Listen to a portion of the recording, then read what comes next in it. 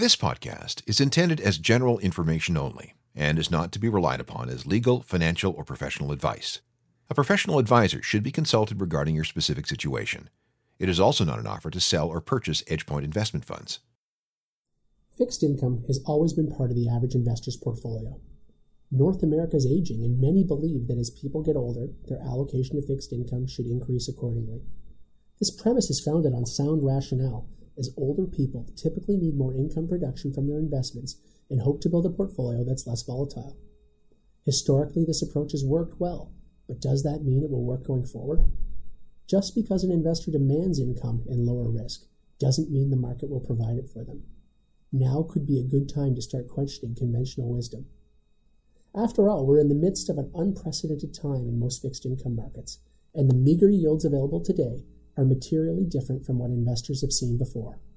Although investors need income, it's become much tougher to find. For decades, investors have loved balanced portfolios with the classic 60-40 split, as these balanced portfolios typically produce pleasing returns with less volatility than an all-equity portfolio. Everyone understands why the 60% equity allocation performed well over time, but most take for granted the fact that their fixed income allocation has also done very well. The average annual return for holding a 10-year government bond from 1970 to 2019 has been almost 7%. Now that's a great return for your less risky part of a balanced portfolio. Now history is a great starting point, but what every investor cares about today is the future. How are they going to compound their wealth in the years to come, and can they expect a similar outcome to the past? Well, unfortunately, repeating the same pleasing returns looks close to impossible. Your starting point is simply very different today compared to any other time in modern history. Over the last 30 years, all countries in the developed world have displayed an eerily similar downward trend where rates have consistently moved lower.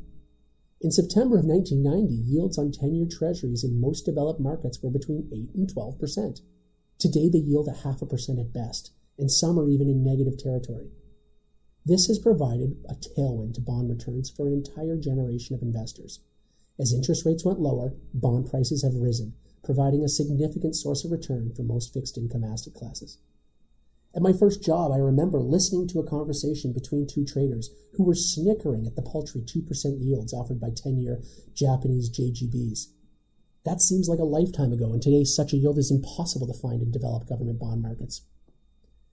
Investors need to come to grips with the fact that the income production of a traditional fixed income portfolio is now lower than most would have thought is even possible. Extending the view past government bonds and looking at the Canadian Broad Market Fixed Income Index shows a similar trend. The 20-year return of 5.6% has been a rock in many Canadian investors' portfolio, but today that yield is only 1.2%. That's better than a 10-year government bond yield of only 60 basis points, but nowhere near the long-term profile that investors have come to expect and need in their retirement portfolios. Investors must ask themselves if they can afford to compound a material part of their portfolio at a mere 1.2%. That yield seems unlikely to even keep pace with most people's personal inflation rates. Now, there are other reasons to own fixed income beyond income production. Historically, it's provided an important source of diversification that's helped offset periods of decline in the equity markets. When we experience declines in the equity markets, government bonds often increased in price. Since September of 2000, there have been 6 declines in the S&P 500 greater than 15%, 2 of those being almost 50%. And during all these periods of decline, 10-year Treasury bonds have had a positive return. This provided stability to a portfolio and even offered a powerful source of capital for investors, allowing them to increase their allocation to equity at more attractive valuations. But although the strategies worked in the past, now is a great time to ask, will it work in the future? Yields are much lower, prices are much higher, and there is evidence that the price appreciation from government bonds may already be at their upper limit. Looking back at how equity and fixed income markets behaved during the onset of COVID provides an interesting case study of how old paradigms can be challenged when rates begin at a yield that's close to zero.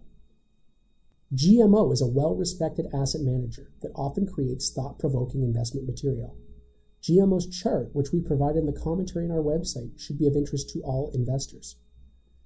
Uncertainty was high at the onset of global pandemic, and as expected, equity markets sold off. What was unexpected, and what the chart shows, is how bonds reacted in geographies that already had low interest rates. Rather than increase in price like they have historically, 10-year bonds in Sweden, Japan, Germany, and Switzerland actually declined in price. So much for that diversification. The trend in this GMO chart is clear. Geographies with lower interest rates saw lower diversification benefits. Countries like Canada and the US still saw some benefit, albeit less than history has shown, but interest rates now are much lower in both countries than they were in the spring. Will this mute any potential future price appreciation if we see more volatility in the equity market? Only time will tell, but this September, the S&P 500 had a peak-to-trough decline of almost 10%, and over that time period, 10-year government bonds actually fell in price, yet again failing to live up to its reputation as a source of stability and diversification. Investors have become accustomed to fixed income markets that have in general only increased in price over long periods of time. Is now the time to ask what happens if this trend reverses? We already showed the tailwind that we've experienced from declining rates around the globe. Do investors understand that a reversal of this trend now becomes a headwind for future returns? Not only have your prospective returns now fallen if you own something that resembles the Canadian Broad Market Index, but your interest rate risk for owning these assets has also increased and is now at close to an all-time high. Even strong believers in low interest rates need to question what happens if they're wrong. There are no certainties in this world, and betting that historically low rates stay low forever is far from a sure thing. Less than a year ago, 10-year rates in Canada were 100 basis points higher. Is it so crazy to think that they could go back to that level any time over your investment horizon? An increase in interest rates means declining bond prices, further inhibiting the ability of the average investor to compound their wealth. So if you begin to challenge the historic reasons for owning fixed income, should you also challenge how you're invested in the space? It's unlikely that most investors can handle the volatility of a portfolio that's 100% equities, even if the long-term return potential may be appealing. In fact, industry data shows that the average Canadian wants to own fixed income in some form, and roughly 68% of mutual fund assets are invested in portfolios that aren't exclusive to equities, with balanced funds being the largest. These balanced funds are chock full of low-yielding, long-duration bonds. This is exactly the type of investment that we believe offers little in the way of income generation, may no longer be the diversifier it once was, and is now subject to material risk should interest rates rise. Is that what the average investor needs today? And will that help them achieve their financial goals? The answer seems pretty obvious. We believe that corporate bonds are a more attractive alternative today and have constructed a portfolio that's focused on this segment of the market. The extreme volatility that we experienced this year gave us an opportunity to invest in both investment-grade and high-yield bonds at spreads that we believe are highly attractive, especially when considering the alternatives available. This allowed us to create a portfolio with a yield of almost 4%, which is significantly higher than our benchmark of only 1.2%, and done with much less interest rate risk. The EdgePoint Global Growth and Income portfolio has a duration of less than 2.5 versus an index whose duration is 8.7. The duration is a measure of risk and measures the sensitivity of the price of a bond to its change in interest rates. The higher the duration, the more sensitive the bond is. Now, there's no free lunch in capital markets, and to generate anything over 20 basis points, which is what you earn owning a T-bill, you need to take some form of risk. We chose to take credit risk because we have a skill set in analyzing that type of risk. The EdgePoint investment approach is focused on analyzing businesses, and we believe that we have an aptitude for determining what drives a business, understanding its competitive advantages, and judging its ability to service its obligations. This has provided investors with pleasing returns since inception. While our path to those pleasing returns may not always be smooth, periods of volatility have enabled us to reposition the portfolio, and we believe this should add value in the coming months and years. Historically, it's during these periods of volatility that we've added the most value. Since inception, there have been 3 periods when the EdgePoint Global Growth and Income portfolio's fixed income holdings have declined by 4 to 7%. During each decline, the Canadian index outperformed. However, during the recovery, our fixed income holdings beat the index in all periods following the decline and over the long term. The commentary on our website shows a table where you can see these pleasing returns. Investors who are willing to withstand a few short months of volatility have been rewarded over the long term. Investing is all about assessing alternatives. Investors today are faced with daunting choices. They could change their tack given the uncertainty in this world and hide their money in the bank. But that's going to help them feel like they aren't taking any risk. Although it seems safe, earning close to zero will not help you achieve your financial goals and only serves to lock in a negative real return. Investors could continue to do what they've done in the past and buy something resembling the index. However, we think expectations need to be adjusted if this is your preferred route. Income production is far lower, and there may be fewer portfolio benefits. It also exposes you to interest rate risk.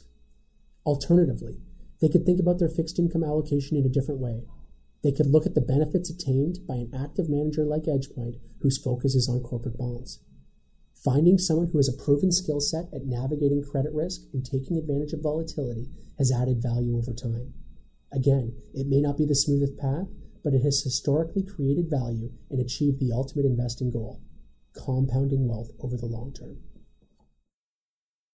Information presented is believed to be factual and up-to-date, but we do not guarantee its accuracy, and it should not be regarded as a complete analysis of the subjects discussed. This is not an endorsement or recommendation of any security. EdgePoint Investment Group may be buying or selling positions in securities mentioned.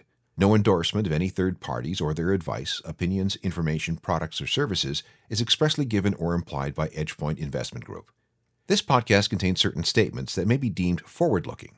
Please note that any such statements are not guarantees of any future performance results, and the actual results or market developments may differ materially from these statements.